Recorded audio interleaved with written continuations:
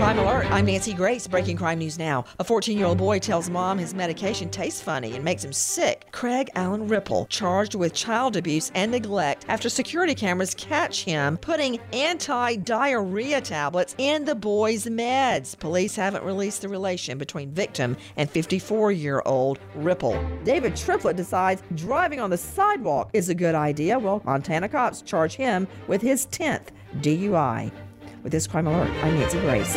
If you're in debt to the IRS, there's good news. Optima Tax Relief can help you resolve your tax debt right from the safety of your own home. Optima's award-winning team works with you online and over the phone, so you don't have to leave the comfort of your home to put your tax problems to rest. Optima's A+ rated with the Better Business Bureau and standing by ready to help you today. Call now for a free consultation. Call 800-960-1575. 800-960-1575. Optima Tax Relief.